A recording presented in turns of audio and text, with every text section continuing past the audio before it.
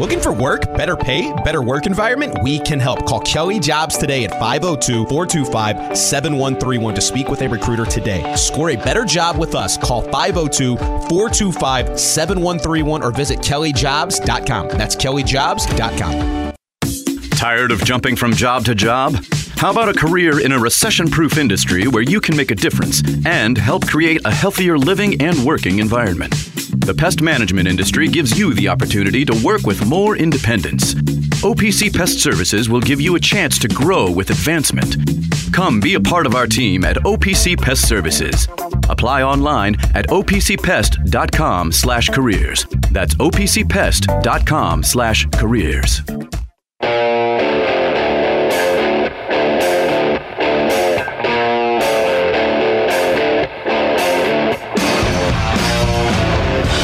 Time now for The Drive with Mark Ennis, presented by Fitness Market on 93.9 The Ville. Fitness Market is Louisville's premier location for home and commercial fitness equipment and electric bikes. Find them online at thefitnessmarket.com. Now, here's Mark Ennis. And Biggest Biscuit, also known as Dave Skull.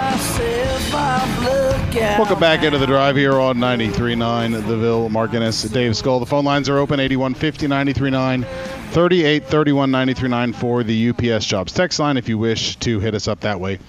You're welcome to interact with us that way as well. We have been talking about the disappointment that was the Georgia Tech game, and in the women's case, the Notre Dame loss. Obviously, I think a lot more to be.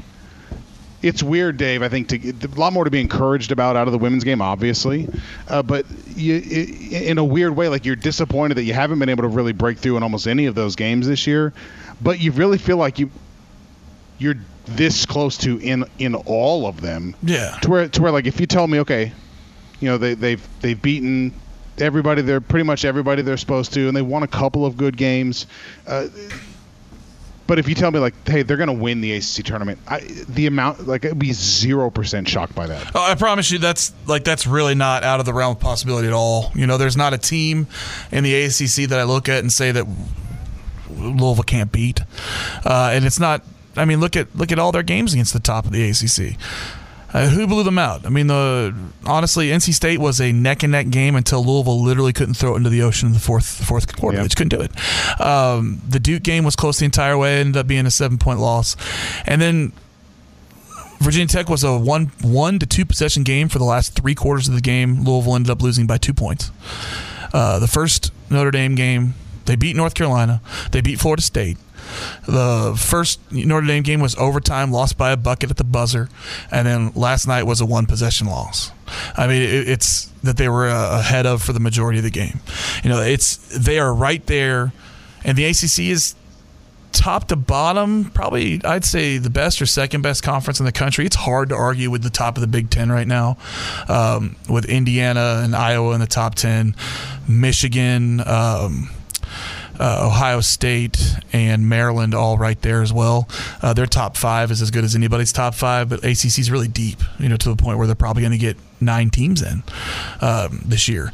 But they're battle tested, that's for sure, and they're right there. They're not getting like they're so close to being on that like 4 or 5 seed line if they could have just pulled out 2 of these games, you know, like 1 or 2 of these games and not lost that Wake Forest game. That's really the last bad mark on their resume. But honestly, they were in the, like we talk about how disappointing or people have been so disappointed with this team or this season all year, and it's really more of a testament to what Jeff's done over the last 15 previous years, because at the end of the day, they're still the 4 seed in the ACC tournament. They have a double bye in a very tough conference. I'd say before the Notre Dame game yesterday, there was still a scenario where if they won the ACC tournament and beat Notre Dame, that they could have possibly scrounged out that number 4 seed in the NCAA tournament and still hosted. But losing that Notre Dame game, I think, took that off the table. But they could still get up to that 5 seed line, I think, if they make a run in the ACC tournament. But this team is right there. They've been on the verge. I feel like we've been talking about this for 3 months. They've been on the verge. And I just the talent levels there. They've got the type of players, the strong backcourt that you need to make a run in the NCAA tournament. A player like Mikasa Robinson, to go off of a continue Paul's talking point on the phone call, like senior day was very charged yesterday. Mikasa is going to be and is one of the most beloved players ever to come through this program, and should be. It's a shame that like things like retired numbers and everything, we have a standard, it's great, but like you have to win a championship or be a first team consensus All-American, those type of things to get your jersey retired. But I feel like she should be recognized at least for what she's done. I mean, she's going to be probably the defensive player of the year in the ACC. She's been all defensive first team the last 2 years in the conference. And the best coaching move Jeff has done all year was when he embraced Mikasa as the primary ball handler on offense and moved her to really the point guard position. And she just gets this team into the offense better than anybody else. She doesn't stop basically until she hits the ACC logo is kind of her mark every time. She gets that ball across. She doesn't turn the ball over like everybody else. At a different clip, she has the best assist-to-turnover ratio in the league since she's maybe in the league period. It was 2.68 to 1. She's just a phenomenal player, and it's hard to put into words the amount of heart she plays with. She's relentless, and she's irreplaceable, really. And her senior day was extremely emotional, and Narika's was ridiculous. She's been my favorite. I'm a huge fan of Narika Kono for lots of reasons. She just seems like an incredible person, and she's very joyful on the court and has the best smile, and we all love Narika, and she's, I think, a phenomenal player.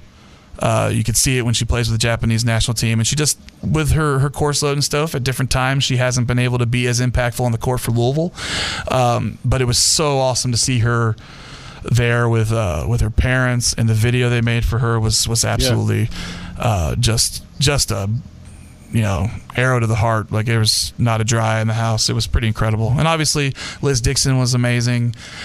She's been really solid down the stretch and been great for this program, and the 3 transfers, Josie, Morgan, and Cece.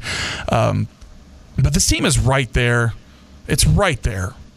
And we're just I would not be surprised if they break through in the ACC tournament, and that's where they get some of these big wins in the tournament setting where Jeff has been so good.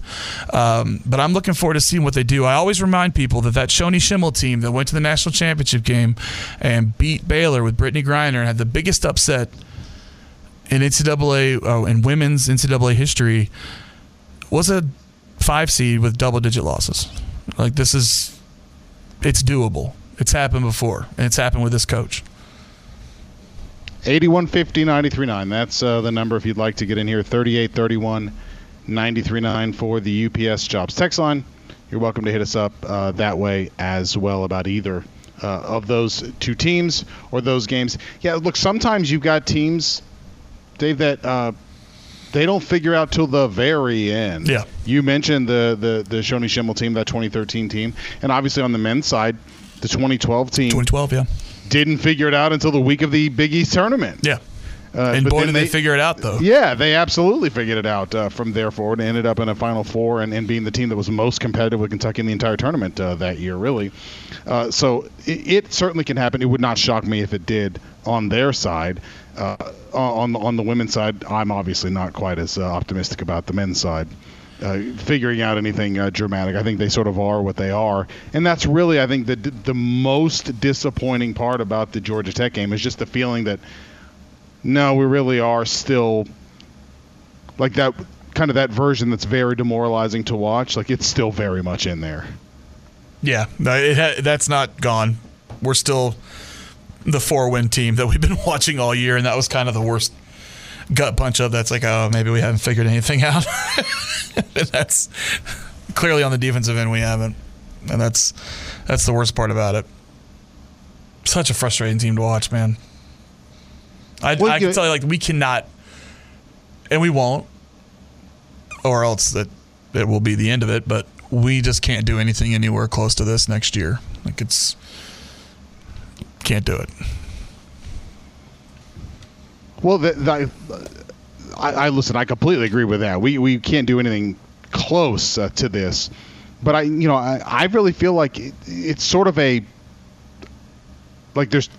a two-edged sword here with Kenny. Like, if we really are going to kind of wash our hands of this season and agree with kind of the idea that the vast majority of what's gone on this year is about the players and not him, then we're going to err on the side of discontinuity. We're going to turn this roster over heavily.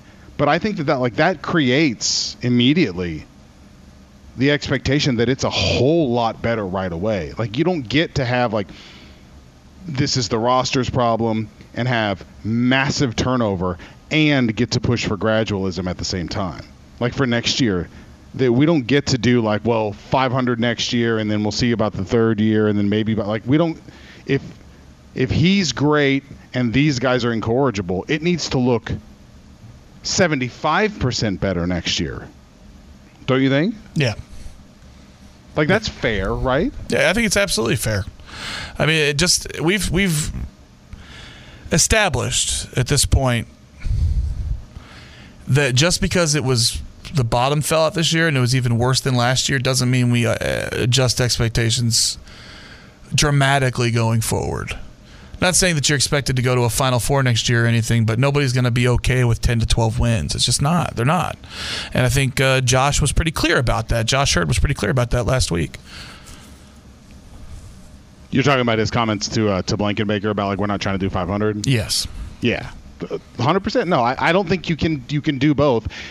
I think the scariest, the worst case, though, Dave, the worst thing that can happen is you err on that side and say, all right, we're going to do whatever we've got to do to turn the roster over the way that everyone is saying is needed, and then it's just not turned over with good players. That's, I think, the worst part is there being some sort of completely blowing it if you err on the side of turning the roster over and then just not turning it over with good guys. It can't just be, we'll do our best here. I need a plan for all of it. Don't you? Isn't it it can't, I don't think I'm content to be and we'll see what he does. No, it's got to be, you got to nail it. You mean this offseason? Yeah, yes. Absolutely, 100%. But the thing is, I don't think we're necessarily going to know all of the ins and outs of his plan. You know what I mean? He's going to they'll have an exit interview on the season, and they'll have a conversation, and there's going to be a very detailed answer, I'm sure, for every one of Josh Hurd's questions. But we may not be party to all of them. There's going to be some outward changes for sure. You're going to see the roster turnover. There might be staff changes, probably some kind of staff changes, because that's what happens after 4 and 28. But I don't know if we'll necessarily hear everything spelled out. To this point, I don't think we have, and I don't know if that's going to change going into next year. Maybe that might be a talking point. You need to be a little more out in the community. You need to be a little more detail when you talk to Louisville fans, because they can handle it. You know what I'm saying? The platitudes or the broad statements and those type of things aren't going to play with this fan base. That might be part of it. Well, I think that Jeff Greer has kind of hit on this, and I think he's right in doing so. Early on, it was cute when Kenny was I like to hide things. Sure. The moves in silence thing. Real G's move in silence like lasagna. Yeah, all that. You're right. I have to when you go 4 and 27, 4 and 28. I think you forfeit a lot of that. Yeah, the privilege of silence. And why is that? Because at 4 and 28, I don't care what happened, you've lost the benefit of the doubt. Yeah. And I'm not saying I root against him or that I know he'll fail. I'm saying there's a inherent in sort of a coach not telling you what's going on or whatever is the assumption, the belief or the faith or whatever that you definitely believe they know what they're doing. And if you don't hear about it, his track record speaks for itself. If Jeff Walz keeps quiet about something, he's earned the right to do that. Right. Yeah, but when you're unproven and you have a terrible year like they've had this year, I would hope that there is some awareness from Kenny that he's got some overcorrecting to do. It's one of the things, Dave, that bothered me so much about Scott Satterfield was that I never, ever got the feeling from him that he thought he had any work to do with the fans. Right. I never felt with him that he felt like he had any overcorrecting to do for having kind of burned through so much goodwill with the whole South Carolina thing, or just had the sense that like people didn't really believe he wanted to be here and that he sort of went out of his way to sell them on that. We all did it for him, but he didn't really do it. And I hope that Kenny is not, that he's more aware and that there is some adjustment for the way he prefers to do things, at least until there are not just sort of like overt questions about whether he can do it at all. Yeah, so I think along the same lines of him like keeping it close to the vest and all that, I had talked early in the year when we lost to Leanne Rhymes and and the first couple of games of the year, Bellarmine and etc. App State, thank you.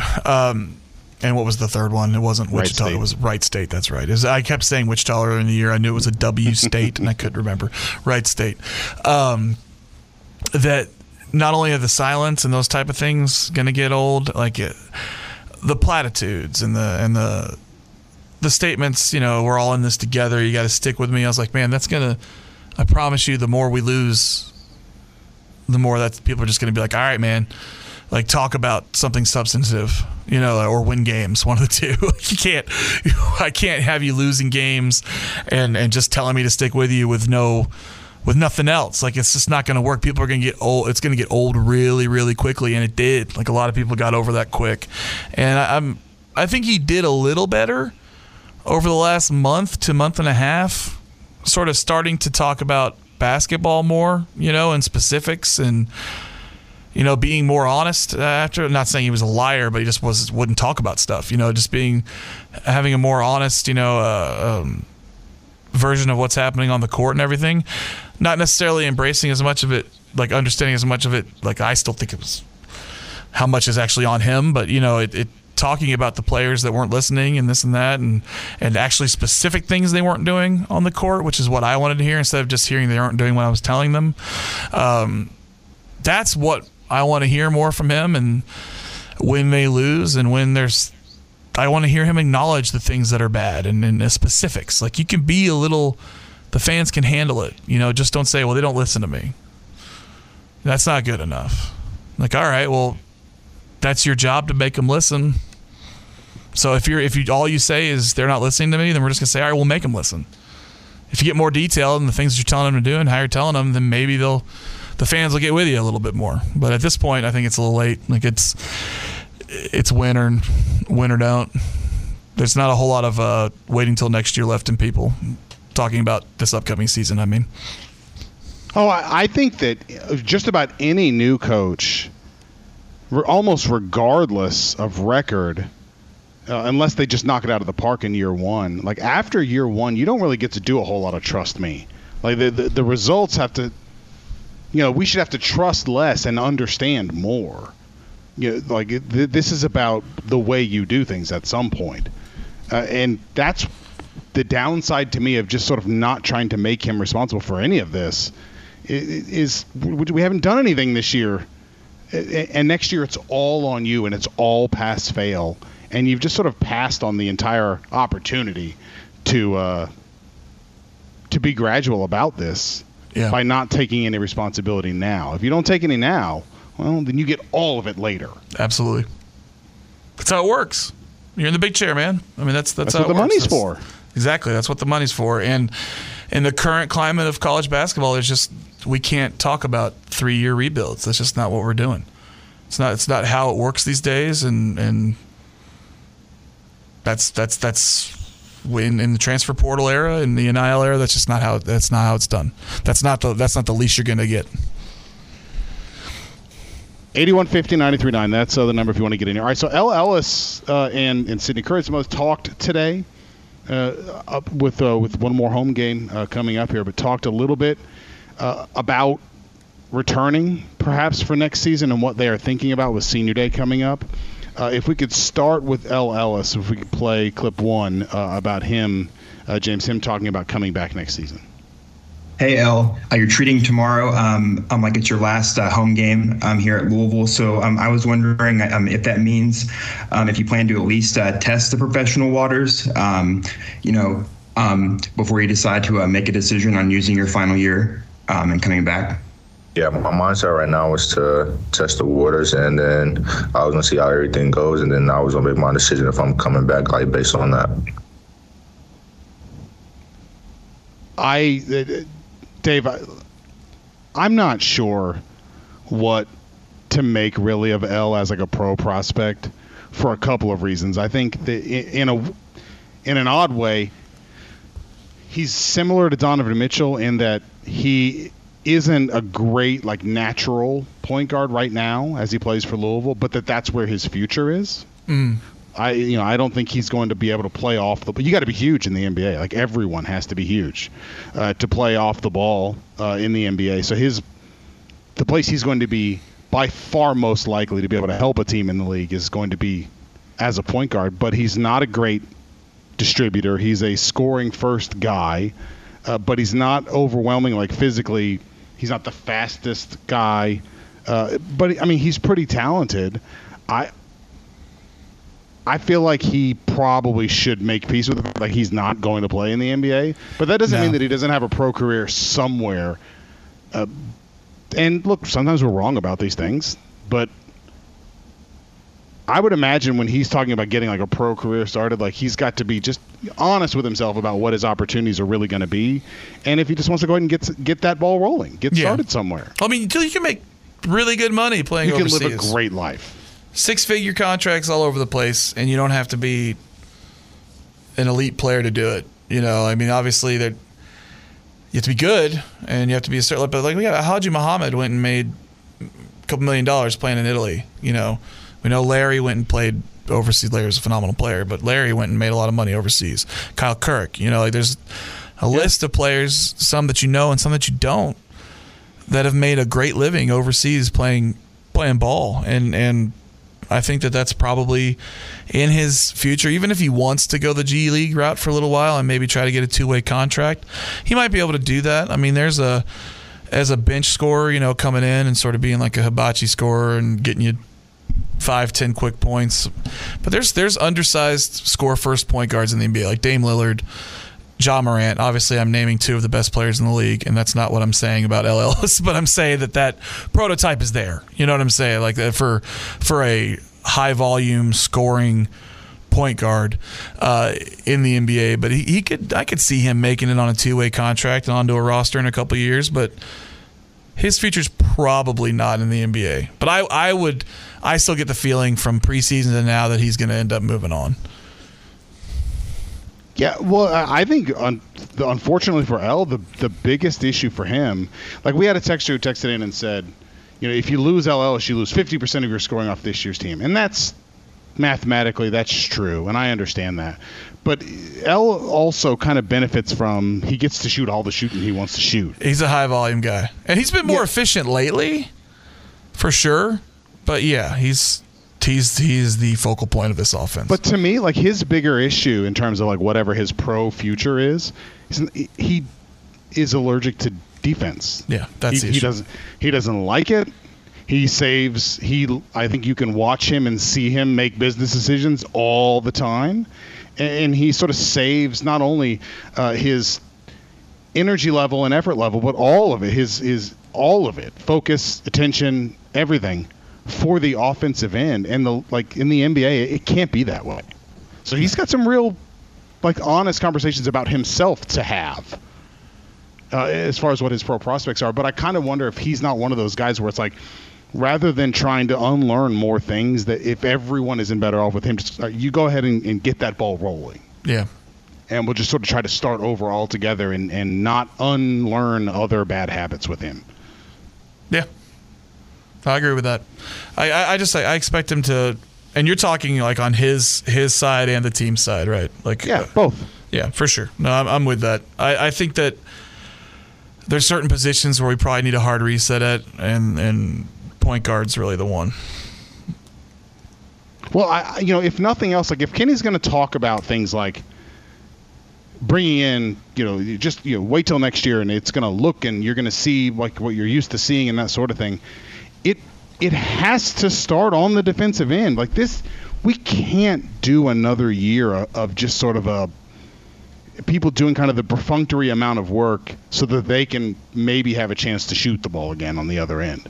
Like if there's anywhere where this team has to be dramatically different from day one because of the attitude and abilities of the personnel you bring in, it's the defensive side. It has to be different next year. That'll be the biggest issue here. I mean, I think Dennis Evans would be a massive first step, but the biggest failure, the biggest red flag for next year's team is defense, and without question, they have to be better next year. They have to be dramatically better. And Dennis Evans would be wonderful, would be an absolutely wonderful addition, and we mentioned this a little bit earlier, but a wonderful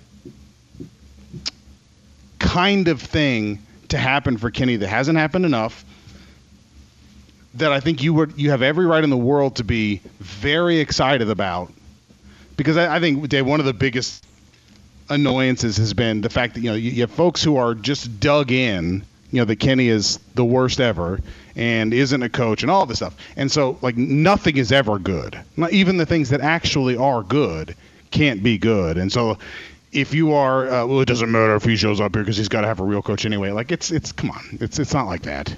But if you are skeptical, if you are one of those who listens to the discussions of Dennis Evans or whatever, and you're like, I'll believe it when I see it,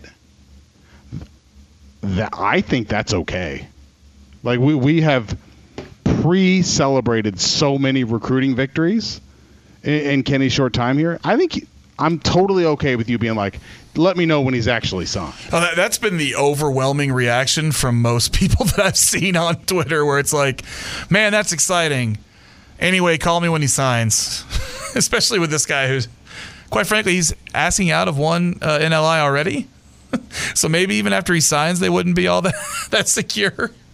That's also, I mean, go down the list of guys that we've gotten excited about as a fan base. Like, I've already stopped getting excited about recruits, and I think most people have as well, because it's been the ultimate, like, this is why I don't get too far into recruiting, because every time somebody tells me this guy's definitely coming, he's definitely not.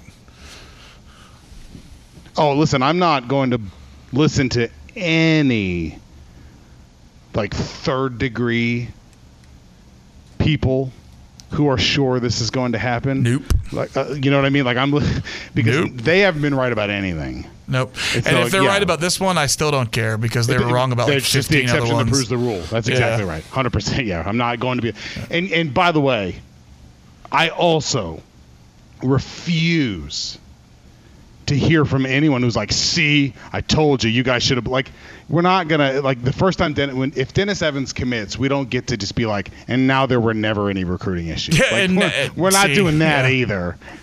Right? Like, that's bullcrap. We're not doing that either. No. All right. 8150-93.9. That's the number if you want to get in here. Jose is up next here. Jose, welcome into the Drive on Thunderbolt. What's up, bud? Hello.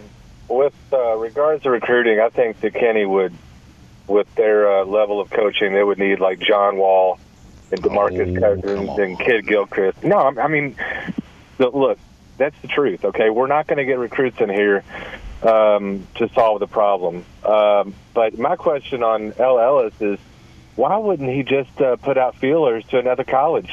I mean, he's got a coach that's, routinely throwing him under the bus. It's like, okay, you know what? I'm going to go over here for $100,000. I think L. Ellis is probably one of the most talented offensive players U of L has had in a long time. And it would be interesting to see how bad we would get blown out in some of these games without him. But, I'm not going to be too negative. I felt the same way the whole season. So, but regarding what Luke said a couple months ago, he said if your identity is not offense, so if you're not those players who I just mentioned, if you're not John Wall, if you're not DeMarcus Cousins, then your identity needs to be on defense.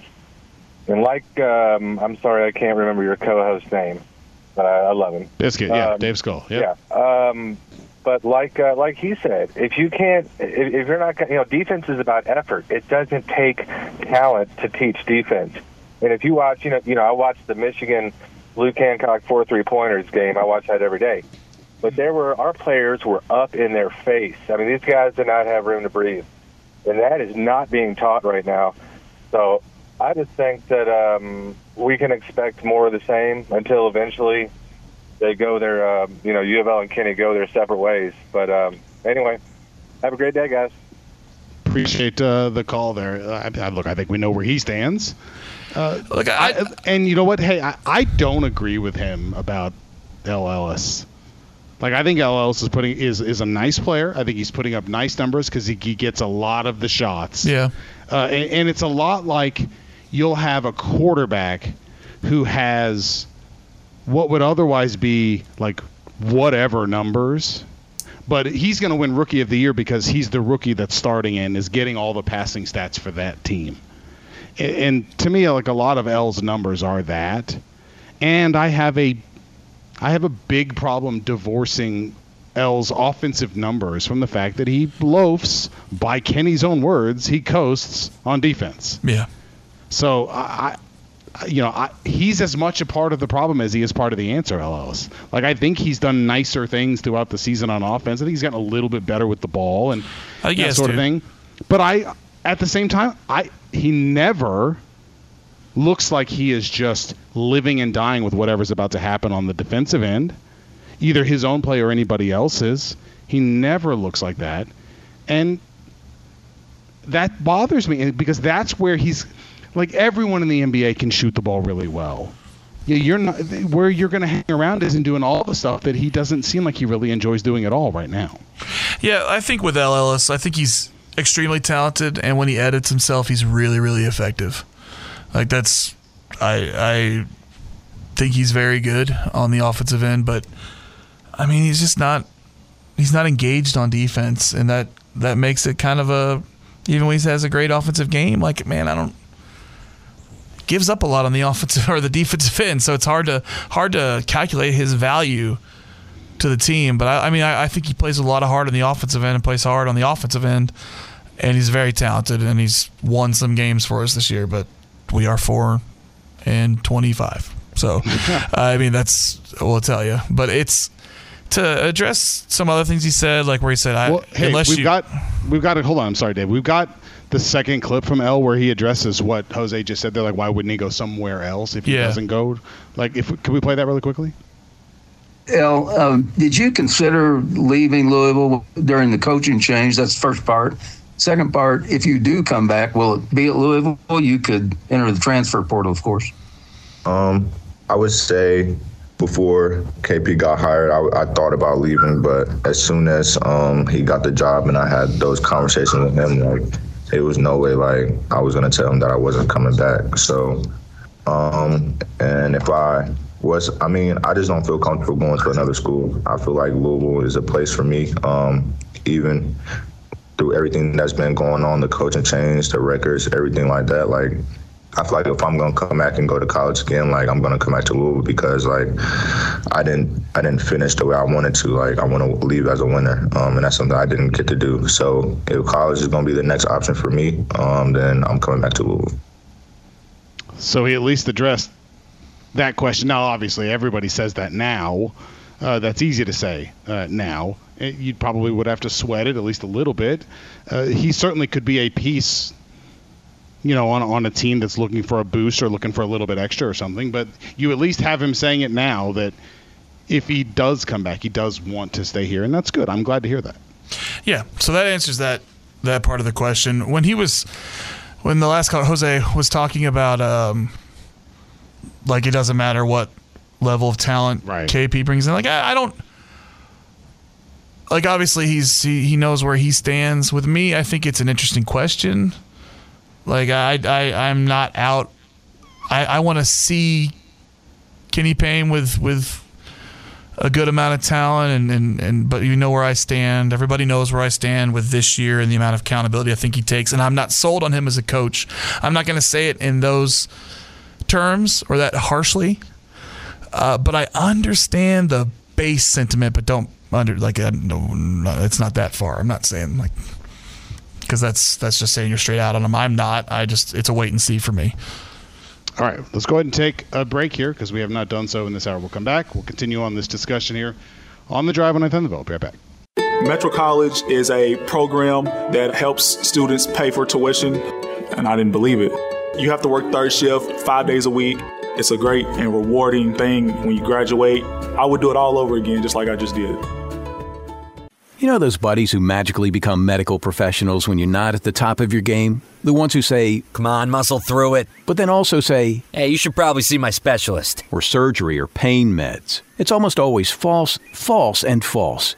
Athletico's physical therapists, the same therapists who work with professional athletes, can tackle those little aches and pains from the start, before they become big ones. So next time, don't believe everything you hear. Instead, start with Athletico. Schedule your free assessment at athletico.com.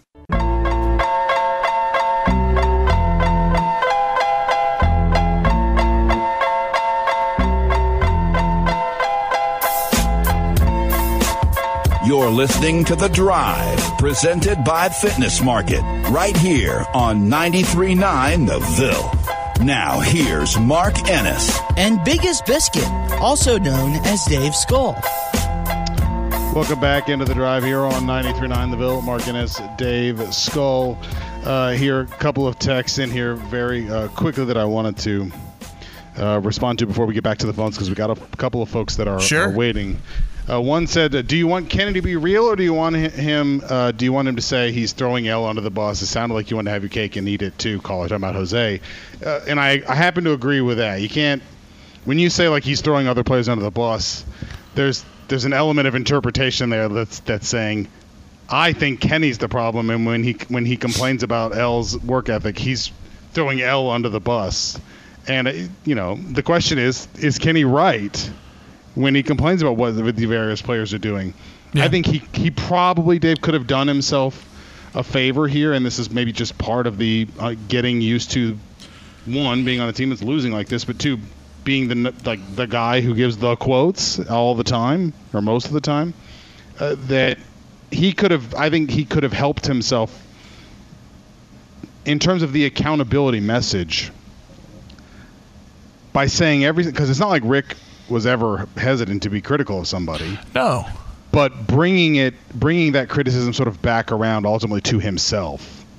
If Kenny had said every single thing he had said all year about the players, I think he probably could have helped that message some by saying, but ultimately, it's my responsibility, or what have you. If he had just kind of brought it back to that, right, you wouldn't be able to accuse him of throwing guys under the bus like this. Yeah, I think that it's that. Because I don't have a problem with you. A lot of times, Rick would use the media as a tool, when he was motivating his players and everything. But at the end of the day, he would have praise for them when it was warranted, and he would blame himself, if they weren't ready for games and everything. You have to be part of that's learning how to be the head coach in the big chair and figuring out how to talk to the media and how to frame things and how to balance your comments and everything like that. But on top of that, I think that and then the inconsistent messaging where it's like, this guy's not doing this, this, and this, but they're captains, And so, that was the other part of it. It's like, you know what, man, if Hersey's doing all the right things, just put the C on his chest, and whatever. Just stop telling me that, these guys are the captains and then complaining about, City didn't show up in shape and L doesn't play defense. You know what I mean? And I don't know. It's been a tough year with messaging and PR from Kenny's perspective. Yeah, I mean, we've had a year where 2 of the 3 captains have been described as coasting on defense or fighting conditioning. And it just, if I'm Josh Hurd, we're going to have this meeting when the season's over. We're not doing any of that next year. You got to be, on the front end as you're evaluating who you want to bring in or who you want to keep. We're not having conversations like this at this basic level at all. Yeah. Next year, or effort level is assumed. Going hard in practice is assumed. And it's about results starting next year, because these are going to be the guys that you picked knowing full well exactly what you have and what you need. There's no more newness or anything that you get to hide behind. And I don't mean that in a bad way. I'm just saying, like, you get all the blame and you get all the credit. That's what we're setting up for next year. Yeah, I agree. And to be clear, not to completely take, but I would take El Ellis back on this team next year. I just think he should be, for this team and for him in college, he should be off the ball. And I don't think he should be our primary ball handler next year. I don't think, if he were to come back to college, which I personally don't think he's going to, I think he's best served in college, and this team is best served with him being off the ball, and he would have to play defense next year if he came back. Among other things. That's exactly right. All right, we got a couple folks who've been waiting. I'll start with Harold. Harold, thanks for waiting, buddy. Welcome into the drive. Long time no speak. What's up? I just want to make a comment about L playing defense. And true enough, he's lacking on defense, but for somebody to be averaging 39 minutes a game, handling the ball, and no one else is showing that they can score, I mean, it's you asking an awful lot. Now, I agree defense is part of, but he didn't have another running mate that he could depend on. Like we had Peyton and Russ. They play defense in your face, but at the same time, you can look on them to somebody else to handle the ball and score.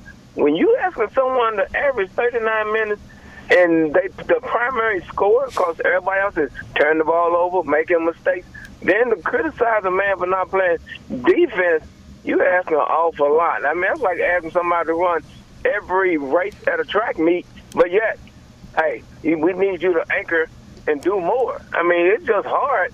And I ran track in college. I don't know what you all did, but just to say, hey, somebody, you got to play, you got to be the primary ball handler, play defense for 39 minutes. That's a lot, That's all I have to say. Yeah, I tell you, I didn't run track in college. Yeah. Well, also, I don't guess who's going to tell him that he's got to play a lot of minutes and do what he's doing offensively and play defense. Any professional basketball team he might play for. Like I'm sorry, like there's nobody that's going to agree if you play hard enough and are productive enough on offense, it doesn't matter what you do on defense. And I don't think that Carl's really saying that. But like Harold, excuse me. Yeah. But like that's the point here is if L has aspirations on playing at the next level, there can't be questions about his defense. Like there can't. I agree. It's funny because Luke and I were just texting back and forth a little bit, and Luke did say, like, I wish they'd just play him 30 minutes a game, you know what I mean, and give him a little bit more time. And I said, yeah, because like if you play him the entire game, and he's making a choice with his effort late, because look, he has dead legs when he's shooting free throws late in the game too. Like it's been clear all season. Like he shoots 85-90% from the free throw line in the first 35 minutes of the game. First 30 to 35 minutes of the game. Then down the stretch, his percentages are significantly lower, it seems like, on the season. I do wish they would cut his minutes a little bit, but I also agree with your point where, look, man, there's going to be nights if you play in the next level anywhere, there's going to be nights where they ask you, like, even if you're on the court, you're going to have to play both sides of the court, always. Both ends of the court. Well, and the problem with L doing what he does or does a lot, I'm not saying he is that, but is that when you're not having a good offensive game, you are now impacting the game in no way whatsoever. Sure. And he's, everyone has to be prepared to sort of pick that other way of doing things up, or being a good defender and getting easy baskets, or working a little harder on rebounding and just getting the ball out to somebody, or just whatever it might be. And for L, it's like, I'm either going to play the way I want to play on offense, and then I'll give you whatever I have left for defense. Well, that's not how it works. That's not winning basketball. That's not how it works. I mean, right. Even though he brought up Russ and Peyton, and they were running partners, but dude, it's not like one of them played defense hard a possession, the other one didn't. You know what I'm saying? Like, that's not. They were both dogged all the time, and maybe they weren't always on the point, you know what I'm saying? But they were always They didn't take possessions off. That's not how it works. And let's get Philly Carl in here next. Philly Carl, thanks for waiting, buddy. Welcome into the drive. What's up? Hey, man, that last caller was spot on. Y'all got a lot of people disagreeing with y'all, man. Let me tell y'all why. First of all, L is a natural, too. But even to your point, L is 95% of the offense, and he's playing high minutes, and he's playing out of position. You can't expect him to go down there and be the lockdown defender. There is no team in the NBA, I'm glad you brought that up, where your leading scorer on the other end is your defensive lockdown man on the other end. So, yeah, I know he should pay y'all talking about when he go to the NBA. No team. Jordan had Pippen. I mean, everybody's leading scorer. Luke is not the defender on his team. The defender is never the leading scorer. And that's what L is on this team. L is going to be the leading scorer, leading minutes getter. Then you put him, and out of that, then he's playing out of position because he's a natural too. And then you want him to go down there and play D. I mean, y'all really being like really unreasonable. Real talk. Whoa! Giannis, he exists, right? I mean, Paul George and Kawhi Leonard are the two best players on the Clippers. And they're the Dwight Howard. Giannis is not the lockdown defender on his team. He's the primary scorer on that team. He's the NBA Defensive Player of the Year 2 years ago. That's Drew.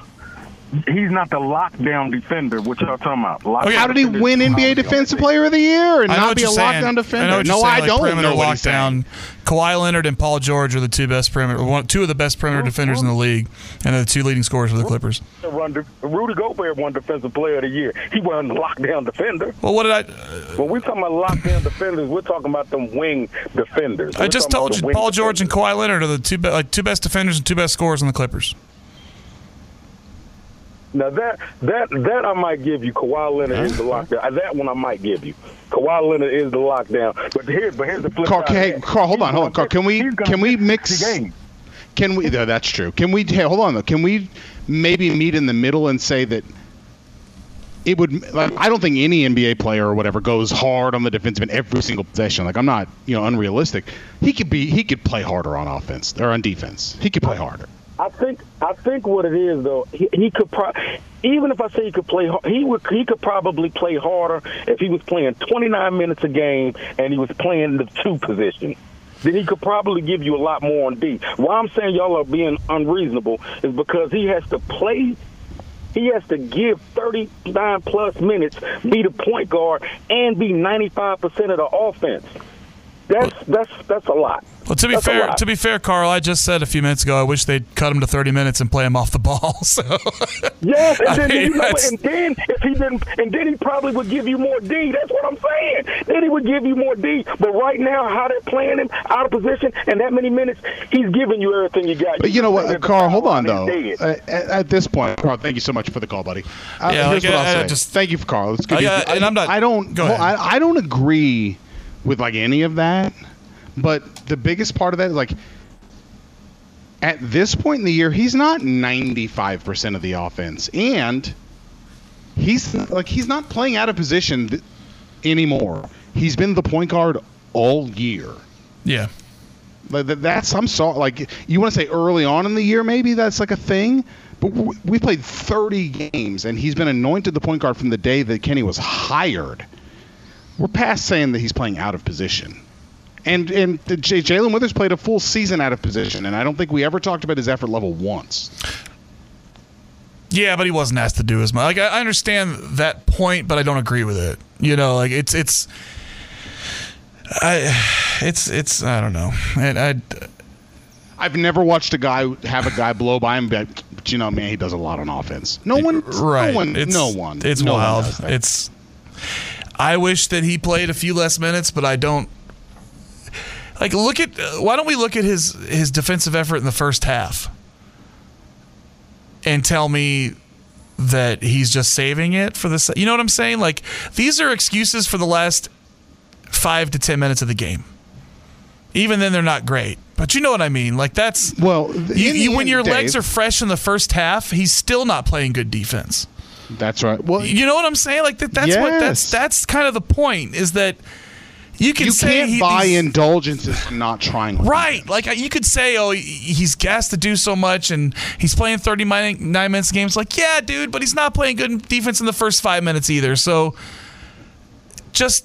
he needs to play better defense. And maybe they need to ask less of him. Fine. That's why I said they should move him off the ball, get a true point guard. If he comes back next year, move him off the ball and cut his minutes to about 30. And they probably would if we had other viable options to bring him off the bench and spell him. But he is most of the offense. I just don't like to hear, yeah, but he's doing so much on offense, you can't expect him to play well on defense. It's like, yeah, I can expect that, especially in the first 5, 10, 20 minutes of the game before he's played 38 minutes and he's exhausted. You know? Like, it just, it's wild. Like, I agree that he's playing too many minutes, and it's a factor of our roster and the fact that we don't have anybody else really to put in instead of him, and he's carrying a lot of the offensive load. But to your point, that has changed some lately, and partially because he's edited his game a little bit on offense. But at the end of the day, he doesn't play defense well in the first 5 or 10 minutes. So I don't see where you're coming off. Not you, but just the general, where somebody could come off saying, like, oh, it's because he's tired or they're asking him to do too much. It's like, well, he's not doing it in the first 5 minutes of the game either. So I don't know. And yeah, like this texter is sorry. Like, no one is saying be a lockdown defender, just give more effort and be adequate. Like, that's actually the other part of this point.